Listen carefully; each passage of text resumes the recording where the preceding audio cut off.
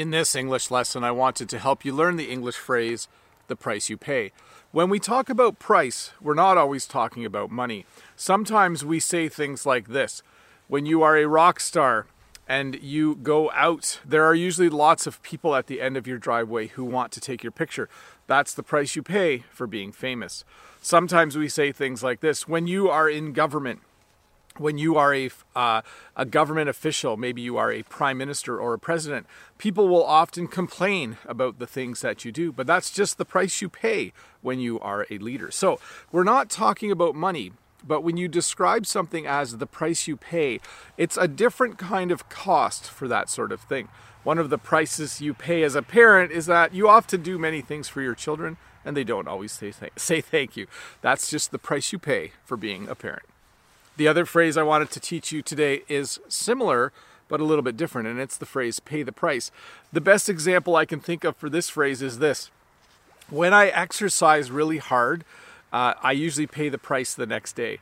What I mean by that is this. If I exercise really hard, the next day I'm really sore. All of my muscles are really sore, and I have a lot of aches and pains. So you would say that when you exercise hard one day, you pay the price the next day.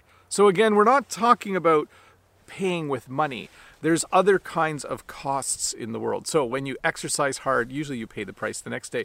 In fact, if I was to go and play hockey or go skating right now, I would definitely pay the price tomorrow. I would feel really sore tomorrow if I went skating today. I should do that soon though, shouldn't I? To summarize the two phrases again, the price you pay is usually when you describe something that has a cost other than money. Again, the price you pay for being a parent is sometimes your children don't say thank you for things. And then the second phrase, to pay the price. Sometimes when you do something, you pay the price the next day. So another way to say this would be if you're just mean to people your whole life, eventually you pay the price because people will start being mean to you. So let's look at a comment though from a previous video.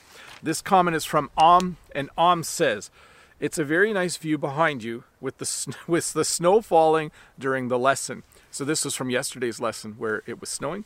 And my response was, sometimes the background is more interesting than the lesson. LOL. And then I put a little snowman and a snowflake and my little emoji of me wearing sunglasses. Thanks, for that comment. Yeah, so it was snowing yesterday. You can still see some snow behind me on the ground. I like it when it snows and the snow stays. I don't like it when it all melts right away. But yes, I decided long ago that if I was going to make English lessons on YouTube, two things were going to be true. Either the lesson was interesting or what was behind me would be interesting. So at least people would like watching the video. I think usually I'm fairly interesting. The lesson is usually fairly interesting. And what happens behind me or what is behind me is also a little bit interesting. But a while ago, someone said I should stop doing my English lessons outside. Someone left a comment and said, stop doing your English lessons outside. The audio isn't very good. It's distracting. There's too many things to look at. And I just responded by saying, I kind of like doing the English lessons outside, so I'm just going to keep doing that. Besides, you all know why I do them outside, right? Because my house is full of children, and it's very loud all the time. And it's really hard for me to get them to be quiet for a long period of time.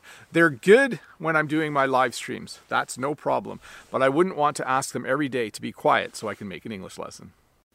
Hi, Bob the Canadian here. Thank you for listening to this English podcast lesson.